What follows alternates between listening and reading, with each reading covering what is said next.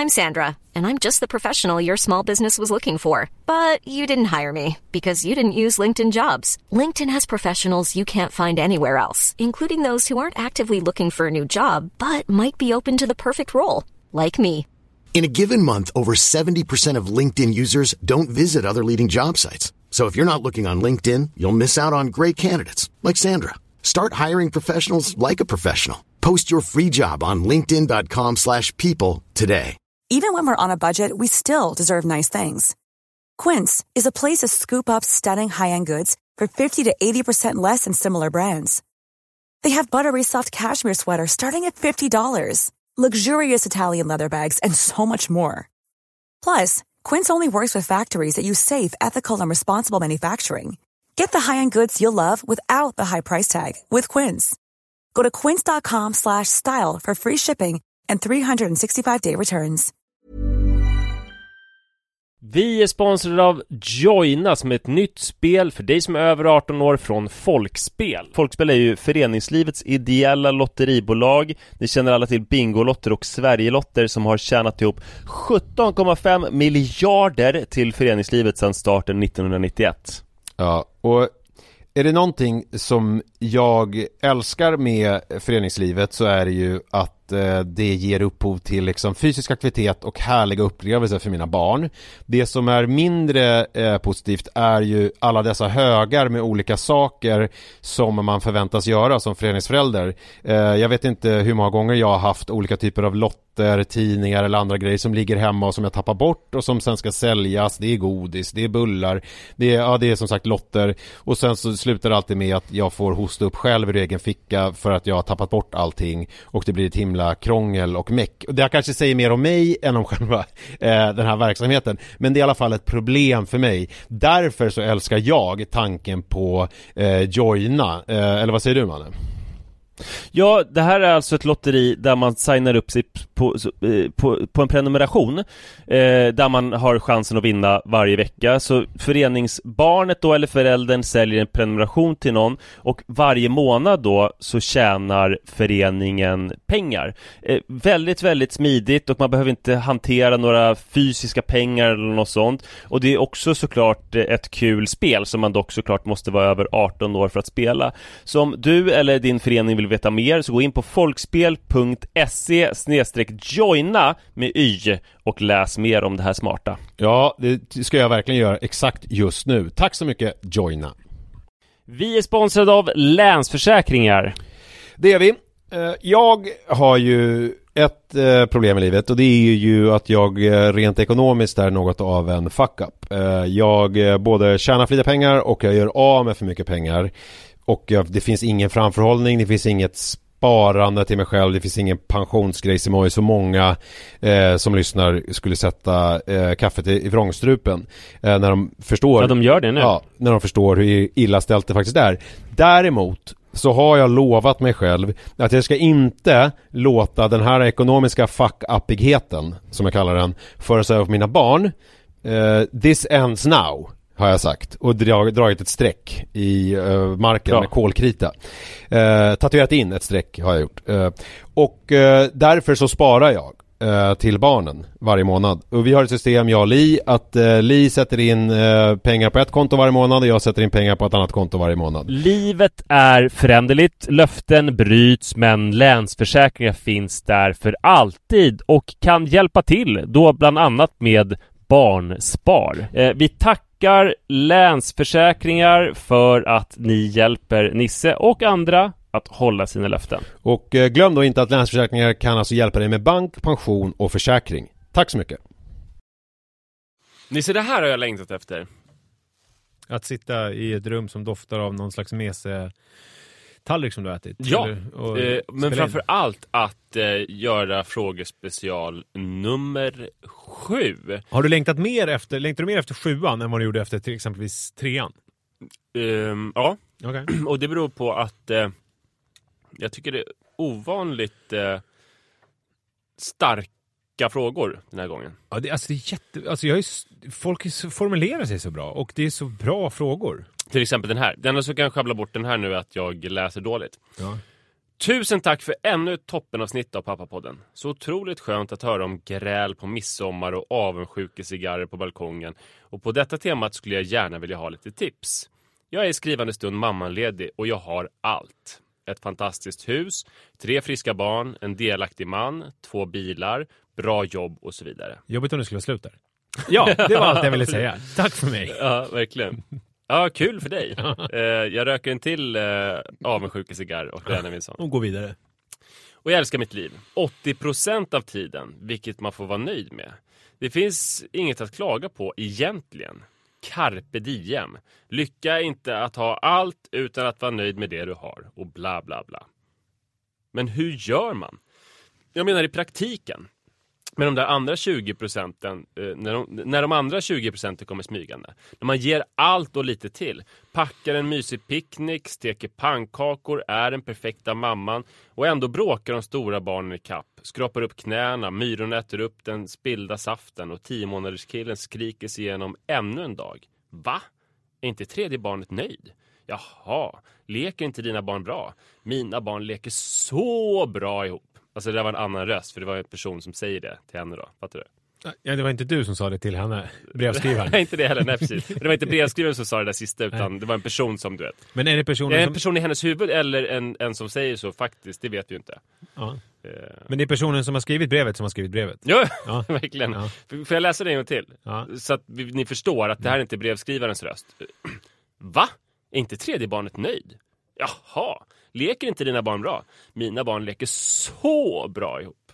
Tack. Ja. Nej, min mening är nästan alltid... min minsting är nästan alltid missnöjd. Han har gråtit, bitit och skrikit sig igenom de flesta dagar. Alla utflykter jag tänkt har jag ställt in. Han vägrar åka både bil och vagn. Och sen pratar jag med folk, ser på Facebook och Instagram. Jag ser... en person. Ja, det är nog redan ett fingerat namn, va? Jag vågar inte chansa på det. Nej, okay. Nej, jag tycker vi hittar på.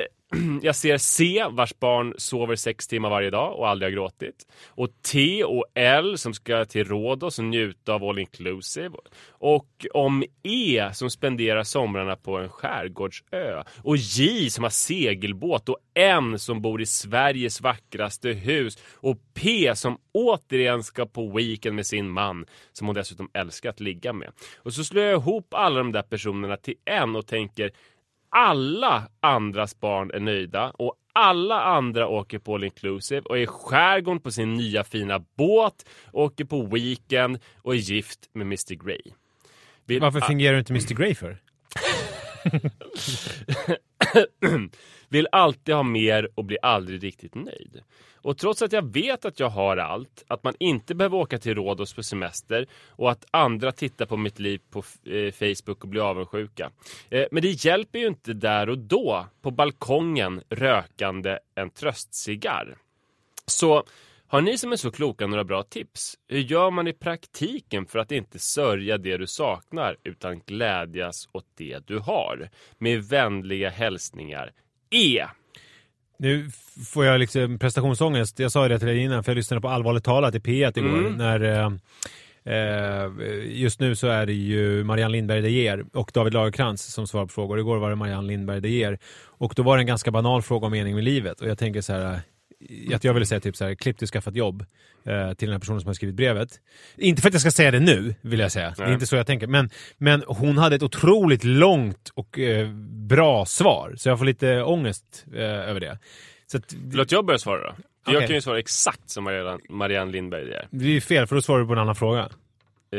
Ja, just det. Nej men, till att börja med så är ju det här någonting som vi alla kan känna igen oss i. Man skyller gärna liksom sociala medier för det här, men så här har det liksom alltid varit. Att grannen har finare bil och gud vilken fin rhododendron min granne har. Och varför min rhododendron så jävla ful. Oj, nu har de varit på semester igen och det har inte vi råd med. Och så vidare. Och grejen är väl att alltså det känns ju som frågeställaren redan har nått insikten att 80% får man vara nöjd med. Och jag tror kanske så här, det verkar ju också som att frågeställaren har folk som är väldigt skrytiga. Jag minns, min mamma och pappa hade kompisar som alltid skröt om hur mycket de låg. Liksom på middagar med barn och allting. Och sen så... Alltså att de låg på middagar med barn. Det skröt om. Det känns ju också olagligt. De skröt om sitt sexliv på familjemiddagar. Liksom. Jag missförstod avsikten för att göra en komisk poäng. Jag förstår det. Och det var ju liksom, jag vet inte hur mina föräldrar uppfattade det, eller om de låg mycket själva. Men jag tyckte det var väldigt konstigt. Och, men hur kunde det låta ungefär? Minns du det?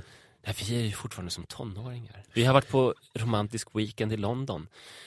Och vi är fortfarande som tonåringar. Passionen avtar ju aldrig. Men det är och sen också då passar de på och skryta om... Men det är du som lägger in att det är sex det handlar om. För det skulle ju kunna vara att de liksom bara... Vi var på London på romantisk weekend. Passionen. Det kan ju också vara, vi var som tonåringar, vi klippte hår på jeansen, sprang ner till på vad heter det, affären där som Malcolm McLaren hade, där Sex Pistols bildade på våra jackor, på våra kostymer. Och köpte hem LP-skivor. Nej, det var väldigt, väldigt tydligt att det handlade om sex. Och de skröt också om marmeladen de hade köpt. Och sen så berättade de, hon berättade alltid, liksom, hon frågade min mamma så här, får du rosor på fredagar? Hon sa så här, Friday roses, don't you get them? Var det att prata om engelska också? För att de hade varit i London. Hon slängde in lite sånt. Då var det ju liksom lätt för min mamma att tycka att gud vad fånigt. Men samtidigt så tror hon tyckte det var lite jobbigt. Ja. Och började känna då ett behov av fredagsrosorna som hon inte hade känt innan. Just det. Och jag tror det man kan göra, insikten har ju redan nått, att 80% är bra, och det finns ju ingenting som säger att den här rådåsjäveln känner någonting mer än 80%. Så att kanske en motreaktion blir som typ hormoner och hemorrojder, alltså bloggarna, att de upplevde, och så var det ju för 5-6 år sedan, att det fanns massa livsstilsmagasin som hade kommit som handlade om det lyckade familjelivet. Det fanns massa bloggar med perfekta bilder tagna i motljus, och så handlade inläggen om hur underbart det är med familjelivet.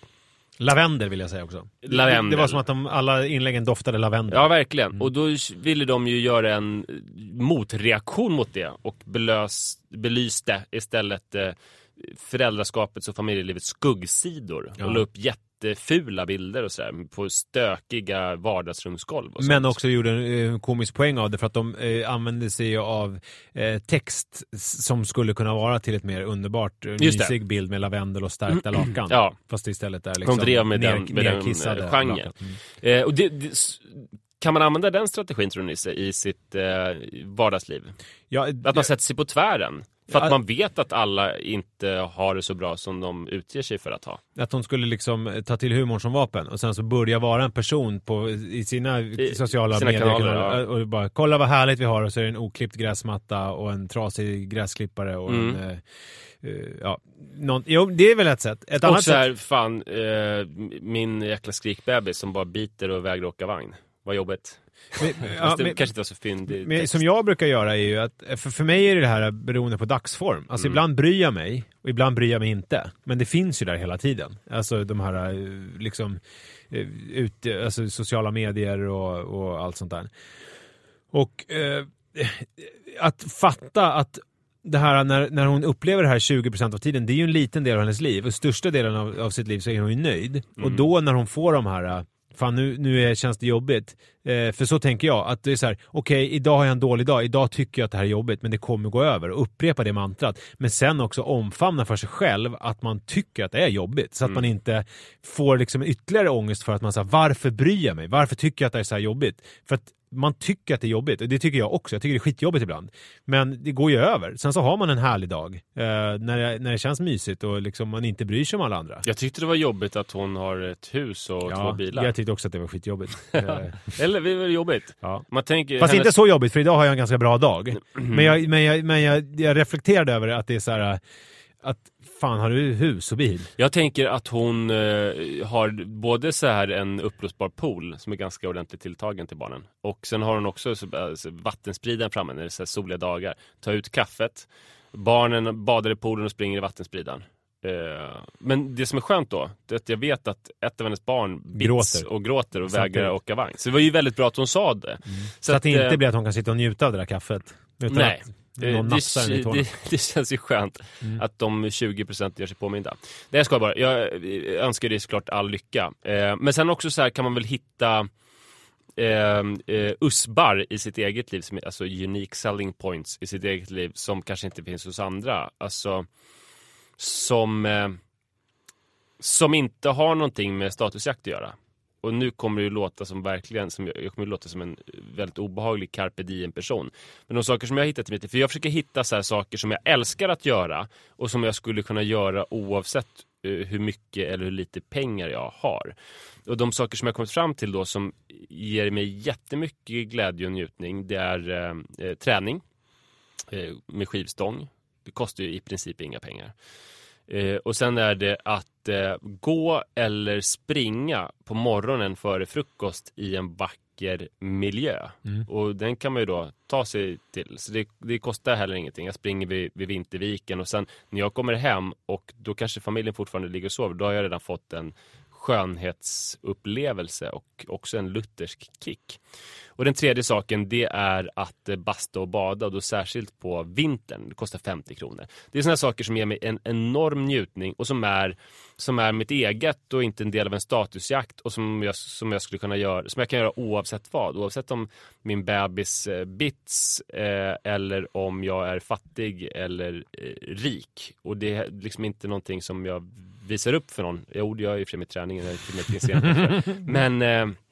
men hitta sådana saker som är ens egna och som skänker mening åt tillvaron. Ja, men det blir jättebra. Rada upp några sådana grejer. Men det som var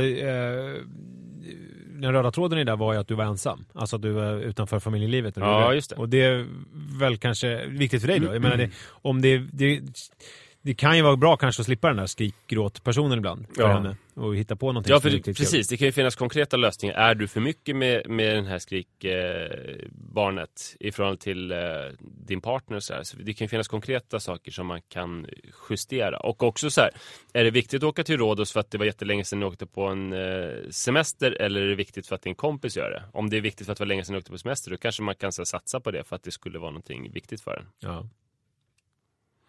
Tack för ett otroligt fint mejl.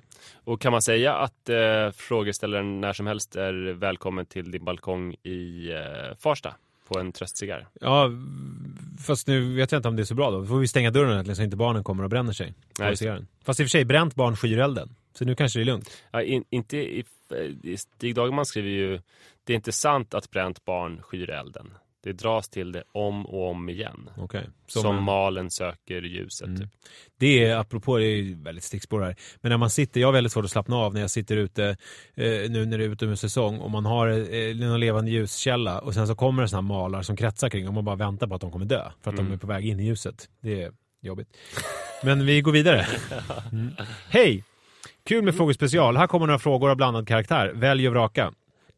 1. Det var länge sedan ni pratade om vad ni brukar laga för mat. Vardagsmat alltså, inte hummer. Det tror jag var riktigt till dig. Ja, kanske. Alltid kul att få lite tips och idéer från andra. Vad ni gillar, vad barnen gillar och så vidare. 2. Boktips. Jag fick första barnet 2010 och efter det rasade mitt bokläsande totalt.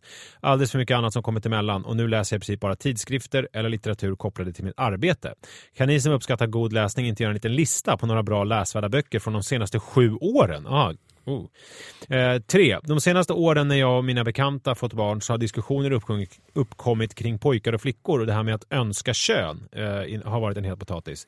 Vissa säger att det absolut inte har varit ens en fundering att man önskar sig ett visst kön på barnet, medan andra erkänt den lite förbjudna tanken om att man vill ha en pojke eller flicka.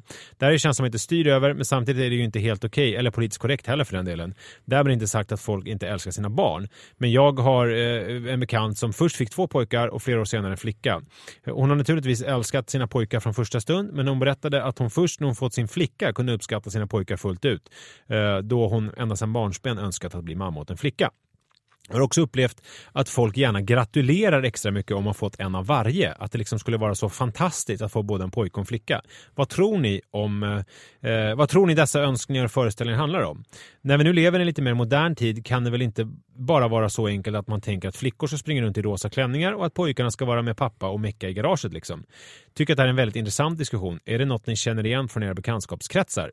Tack så hemskt mycket för en underhållande och intressant podd. Vi tar den sista frågan först, det tycker jag. För det är det enda du minns. finns, eller hur? Ja, exakt. Så får du påminna om de andra sen. Det där är ju faktiskt ganska vanligt att folk, både män och kvinnor, har sagt till mig så här: men gud vilka fina tjejer, men du måste ju längta efter en kille. Alltså efter en son. Och det är ju så jävla sjukt. Och då vill du inte ha en son? Är det något fel på mig eller? Det är så jävla sjukt påstående, för jag tror det de tänker då. Dels finns det så här äldre personer som tycker att så här, men det är ingen riktig familj om det inte finns en son. Så det kan vara en grej. Men de här yngre personerna som säger så här, de verkar mena att det är först när jag får en son som jag får ett barn som är liksom mitt, som hänger på mina grejer, som är att mecka och spela fotboll och typiskt manliga saker. Så att som det är nu så är det lite trist för mig, för att jag är de facto pappa, men jag har inga barn som är mina, utan jag har barn som är min frus, för att de gör tjejiga saker med henne. Just det. Det är tråkigt för dig. Och jag har ju jag omfamnar ju det här att jag faktiskt har kön som jag föredrar, för att det är ju mer politiskt korrekt, eftersom jag har längtat efter flickor än vad det hade varit om jag hade längtat efter pojkar, tror jag. Just det. Det blir liksom lite mer genderbending och därför mer okej att säga. Och anledningen, för att man kan ju dels kan man ju längta efter pojkar och flickor på det här traditionella eller gammaldags sättet, där man tänker att om jag får en flicka så är det någon som gör flickiga saker tillsammans med mig och rosa klänning, eller om det är pojke så leker vi superhjälte och spelar fotboll. Men man kan ju också se det på ett annat sätt, att vi är en del av ett samhälle och att barnet kommer att påverkas av roller, könsroller. Och att alltså i mitt fall så tycker jag ju liksom att flickrollen känns både sundare och enklare. Och att jag förstår flickrollen bättre än vad jag förstår pojkrollen. För hela mitt liv har ju varit så här... Hiring for your small business? If you're not looking for professionals on LinkedIn, you're looking in the wrong place. That's like looking for your car keys in a fish tank. LinkedIn helps you hire professionals you can't find anywhere else, even those who aren't actively searching for a new job but might be open to the perfect role. In a given month, over 70% of LinkedIn users don't even visit other leading job sites. So start looking in the right place. With LinkedIn, you can hire professionals like a professional. Post your free job on linkedin.com/people today. Even when we're on a budget, we still deserve nice things. Quince is a place to scoop up stunning high-end goods for 50 to 80% less than similar brands. They have buttery soft cashmere sweaters starting at $50, luxurious Italian leather bags, and so much more. Plus, Quince only works with factories that use safe, ethical, and responsible manufacturing. Get the high-end goods you'll love without the high price tag with Quince. Go to quince.com/style for free shipping and 365-day returns. Ett utanförskap som först var jobbigt och sen så fattade jag vad det var och så här. För att jag aldrig har varit en pojken och haft väldigt svårt att försöka leva upp till den. Så därför har ju flickrollen känts mer okomplicerad på det sättet. Och ja, det är intressant med det och mig, eftersom vi kompletterar varandra på det här. Eftersom vi har båda 2 barn, men att de är av liksom samma kön då, så att säga. Att mina barn är 2 pojkar. Jag har aldrig, måste jag säga, jag har aldrig hört någon säga någonting till mig om och frågat om jag skulle vilja ha en flicka. Jag vet inte om det beror på att det är vanligt att Li får den frågan eftersom hon är tjej. Alltså att det finns en sån mer klassiskt att hon får höra det. Däremot så kan jag tycka att det skulle vara kul såklart att få en tjej också. Jag blir nyfiken på hur det är. Alltså rent så här på ett lite barnsligt sätt bara. Undrar hur det är att ha en tjej. Och då är det så här allt från så här mer stora saker som könsroller och sånt till också så här, undrar hur det är. Jag har ju nästan aldrig bytt blöja på tjejer. Jag har bytt några gånger på min äldsta systerdotter. Men liksom sådana där saker kan jag tänka på. Alltså hur undrar hur det skulle vara? Det är helt annorlunda. Det är olika. Det är ju finns ju olika utmaningar. Alltså för pojkar är det väl att bajset hamnar under pungen och sådär. Och pojkar kan ju mycket liksom lättare sprutkissa i ansiktet än vad tjejer kan. Ja, så är det ju. Med tjejer är det ju att bajset hamnar mellan blygdläpparna. Ja, att det blir mer att rengöra, så att säga. Så där fick du det svaret. Ja, men jag har ju fortfarande inte... Och det känns ju inte helt, om vi pratar om politiskt korrekt, det känns inte helt okej bara. Jag skulle gärna vilja testa att byta bajsblöja på din dotter för att jag undrar hur det är att tvätta mellan blygdläpparna. Det känns inte som... Det kommer inte naturligt för mig att säga det. Nej, det är ju konstigt. Eller jag menar, det blir ju lite märkligt faktiskt. Men hur tycker du att det är om du jämför mig med dig? Du fick ju träffa mina döttrar häromdagen. Det var i och för sig väldigt likt tycker jag hur det är med mina. Dålig dag. Nej, men jag tycker det är väldigt likt hur det är med mina barn. Just där kände jag inte någon sån här stor könsskillnad. Jag tyckte att det kändes, det skulle vara, nu är ju Rut äldre, men man är ju i stort sett samma ålder. Jag känner ju igen väldigt mycket man i Iris. Och Rut, känner jag inte igen det eftersom jag inte har någon som är så gammal. Hon är ju, men det handlar mer om ålder än om kön. Jag vet inte vad vi pratar om nu riktigt. Hon är ju väldigt stor ut. Hon har blivit jättestor, det slog mig. Stor. Och det hade ju förmodligen varit om hon var kille också. Kanske till och med lite större. Men jag känner att jag... Jo, men har du... Vi frågar så här då. Har du... Tänkte du något speciellt kring kön när du... Ja, alltså innan jag fick barn. Eller innan jag fick barn, då tänkte jag kille jämt. För att, och det har jag tänkt efterhand att det var för att det var den där relation till. Alltså jag tänkte att när jag tänkte barn, då tänkte jag min egen barndom och så tänkte jag pojke. Och så här, och såg mig själv som en liten version av mig själv så att säga. Med Jojo så vi kollade ju aldrig könet under själva grossessen. Och när han kom så blev jag ju väldigt chockad över att det var en pojke. Fast det var ju inte alls lika chockad som jag blev att det var ett barn som kom ut. Alltså du vet ju det, du har ju varit där. Alltså könet är ju, i alla fall för mig var det ju bland det sista jag tänkte på när barnet väl har kommit ut. Det är ju bara, man slås ju av något helt annat. Bara mirakel över att finnas till på något sätt. Jag tycker inte, för mig är inte det här en jättestor grej. Nej. Att jag har 2 pojkar. Och jag känner inget behov av att så här, gud vi måste skaffa fler barn för att jag skulle vilja ha en tjej. Alltså vi måste fortsätta försöka. Jag skulle ha känt att jag levde ett halvt liv om jag inte hade haft något barn. Det kan jag känna. Men just det här med könen, det spelar liksom ingen roll, känner jag. Jag tror för mig så har jag tänkt under min uppväxt att jag ska ha en flicka. Sen under graviditeten så började jag tänka att det kommer vara en pojke. Det var det jag trodde liksom. Sen förstod jag när vi kollade kön, så förstod jag att jag hade börjat se framför mig pojke för att jag i hemlighet för mig själv var lite mer sugen på en flicka. Så att jag skulle liksom hantera den eventuella mikrobesvikelsen för jag skulle föregå den. För att jag märkte att jag blev glad när jag fick reda på att det var en flicka. Det finns ju, alltså podden skulle vinna på om du fick dels ett barn till och att det var en pojke, och att jag fick ett barn till och att det var en flicka. Jag tror att det skulle bli bra snack, bra tugg. Och dramaturgin i din familj, ni är 5 syskon, och då var det 2 tjejer först och sen kom det 2 killar och sen en tjej. Så att mycket talar för att om ni får ett 3:e barn så blir det en liten pojke. Ja, men då skulle alltså det skulle ju vara en sån win-win, för det skulle ju vara spännande med pojke såklart. För en dels för att det är ett barn och det skulle vara spännande med till barn, men också för att det är något som man inte har. Men sen skulle det ju vara helt otroligt coolt om det var en tjej, att ha 3 tjejer. Du skulle kunna bli som en inverterad Ann Södlund i poddvärlden. Ja, verkligen. Men det man kan säga är väl att frågeställaren, det är ju sjukt att folk fäster så stor vikt vid det. Framförallt att den här tanken på att man är så liksom snäv i sitt tankesätt, så man vill ha ett barn som har exakt samma kön som man själv har. Ja, men det är verkligen. Ska vi hon hade ju 2 frågor till. Ja, just det. Boktips. Jag listar på några bra läsvärda böcker från de senaste 7 åren. Och jag menar, jag kan komma på en som jag har läst som jag rekommenderar. Det är ju Stephen King, den kom 2013. Jag försöker tänka de senaste 7 åren. Som heter 22 november 1963. Som är en skildring... som är en sån här mindfuck-skildring. Den är inte läskig Stephen King-bok, utan den är mer... Det handlar om en person som har hittat en portal till 1958 i en skafferi på sin hamburgerrestaurang. Och då bestämmer sig för att försöka förhindra mordet på John F. Kennedy 1963. Så personen får då stannar från 1958 i dåtidens USA och ska vänta in mordet då och lyckas förhindra det. Säg igen vad den hette. 22 november 1963.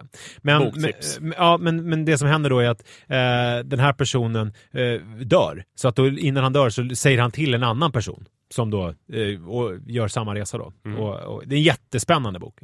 Och spännande, mindfuckig, men också en jättebra skildring av USA på 50-60-talet. Bra. Ja. Jag skulle vilja rekommendera Carolina Ramqvists Just det. Gangsterfruböcker. Just det. Den vita staden och den andra kommer jag nog inte ihåg vad den heter. Men den vita staden och sen det är väldigt lätt att... Och hennes mer självbiografiska också, eller vad det nu är. Hon har inte sagt att den är självbiografisk. Alltså den som handlar om den här tjejen som ja, den var också jättebra. Ska vi kolla Carolina Ramqvist kanske, hennes senaste böcker i största allmänhet. Ja, hennes senaste 3 böcker och också essän om att skriva som kom nu. Så de 3 senaste böckerna plus den helt nya essän. De här gangsterböckerna är ju så här väldigt minimalistiska, klaustrofobiska, sparsmakade, otroligt välskrivna men också har page-turning-kvaliteter. Och är ganska korta, så det är liksom bra böcker att börja med om man har varit borta från läsandet länge. För man får bra litteratur, men man får också spänning. Och man behöver inte hålla på att läsa samma bok i oändliga tider. Just det. Så det är ett Då har vi 4 böcker, men hon bad om 3. Jag ska kolla, du vet om att jag för statistik över alla böcker jag läser, va? Ja, det har jag också gjort. Jag ska se, jag har inte fyllt i den här på länge. Så jag kan ju titta exakt vad jag läser, så ska jag se om jag rekommenderar någonting här. Men det måste vara från de senaste 7 åren. Jag gillade den begränsningen. Ja, men jag måste kolla vad jag läst först, så att jag kan säga vilka som är från... Nej, jag har inte det. Men Okej, då ska vi se. Där har jag Renhet av Jonathan Franzen. Den har kommit den senaste. Alltså Jonathan Franzens 2 senaste blir det väl då, om det ska vara de... Frihet är äldre än 7 år. Precis, alltså är den här Frihet? Ja, men Renhet är den senaste. Den är yngre än 7 år. Och sen så är den första heter Tillrättaläggande. Den kom 2001, så den är ju alldeles för gammal. Och Frihet är också då för gammal, för den kom då. Men Renhet, som är den senaste, den rekommenderar då. Jag rekommenderar Agnes Lidbeck. Nu ska vi se. Nu har vi 5 böcker. Tror du Agnes Lidbeck blir 6:an? Jag rekommenderar bara svenska kvinnor. Är det i linje med din här politiskt korrekta? Det är i linje med att jag inte kan dölja längre att jag mest gillar tjejer. Agnes Lidbeck har skrivit en bok som heter Finna sig. Just det. Väldigt nyutkommen. Hon är en debutant och den handlar om i ett litet format, men ändå så, den handlar om en kvinnas liv. Och det kanske handlar om en kvinnas plats i patriarkatet. Och den är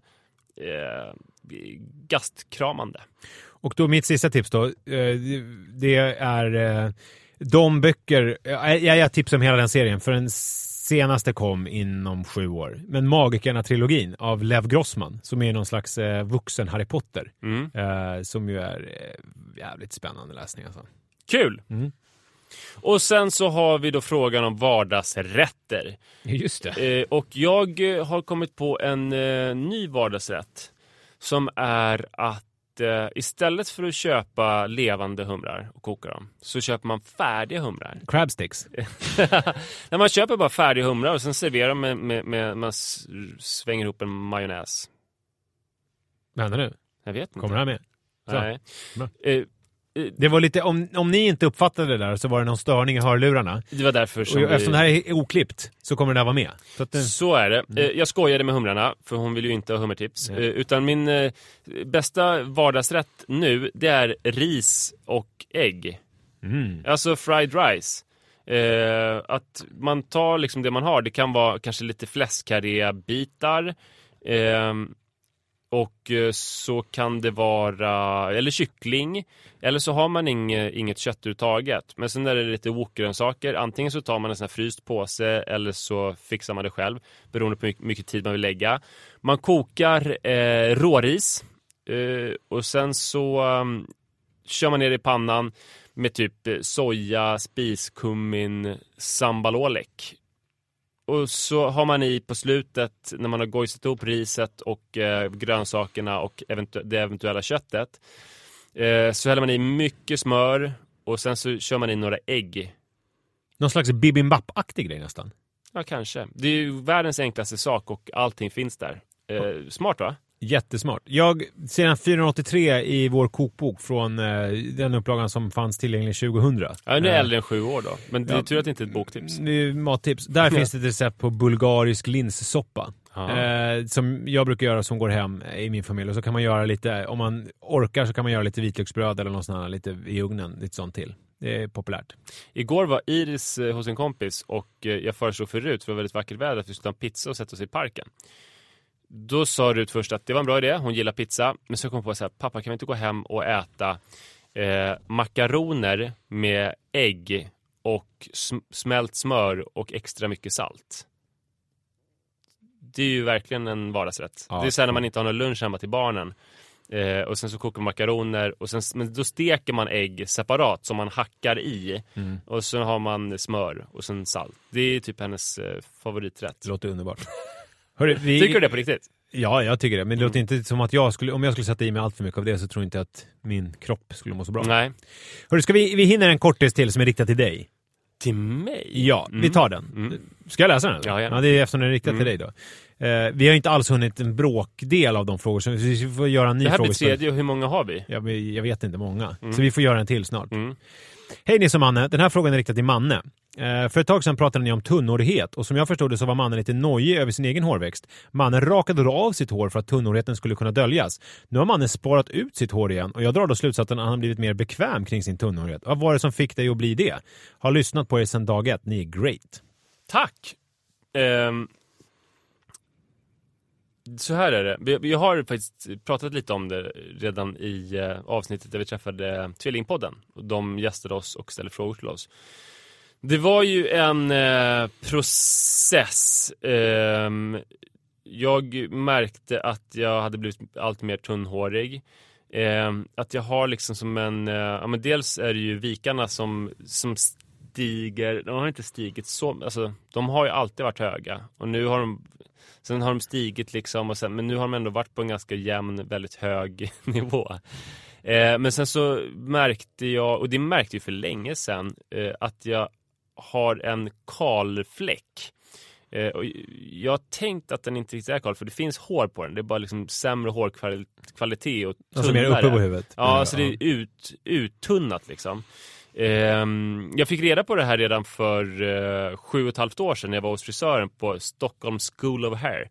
Jag gick dit för det var så billigt att klippa sig. Dock tog det 3 timmar, för det var ju studenter som klippte. Och då var det en ungdom som sa: vill du ha karotenpuder på din kala fläck? Jag bara, va? Vad pratar de om?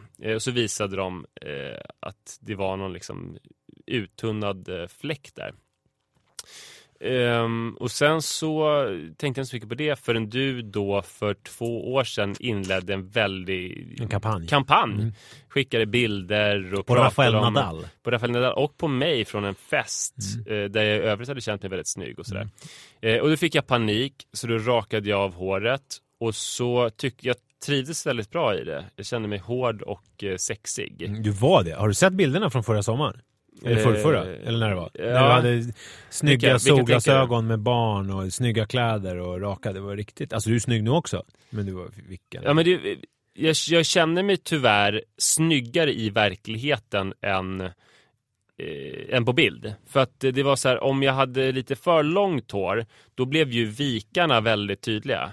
Så att jag ville ha så här helt nyrakat 2-3 millimeter. Och då såg det ju ashärligt och hett ut. Jag tyckte den där stubben var snygg. Det är några bilder från när ni var i Italien. Var det förra eller förra sommaren? Ja, just det, då var det lite längre. Då var det snyggt. Då var det snyggt. Men, jag tycker du är snygg också. Ja, tack.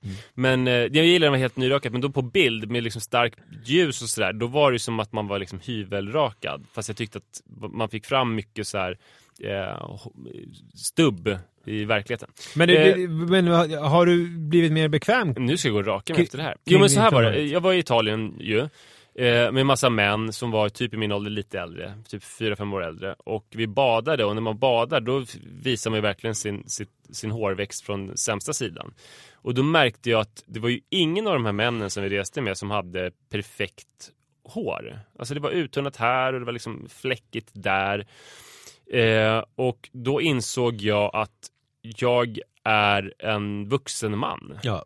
Jag måste inte ha perfekt hår för att ha en frisyr. Jag såg en Mikael Nyqvist dokumentär igår. Han hade ju en rejäl fläck. Ja. Men att tanken att han skulle ha rakat huvudet är ju liksom bara sorgligt. Han bär ju den med med värdighet. Så jag har väl fått en annan syn på manlig hårväxt. Fortfarande så här, folk som försöker på ambitiösa och konstfulla sätt dölja olika hårbrister, det blir ju patetiskt. Men att bära olika sorters... Alltså, jag är en vuxen man.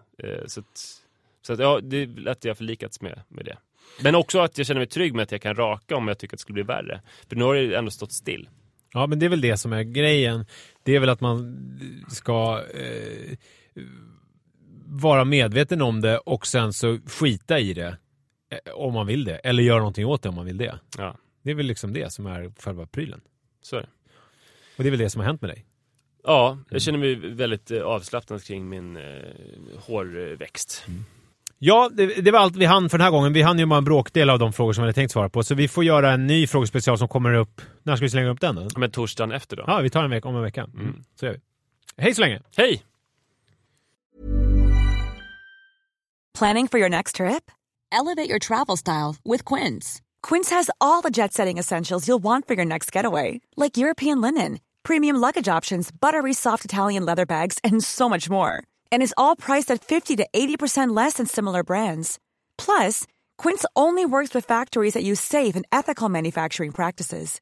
Pack your bags with high-quality essentials you'll be wearing for vacations to come with Quince. Go to quince.com/pack for free shipping and 365-day returns.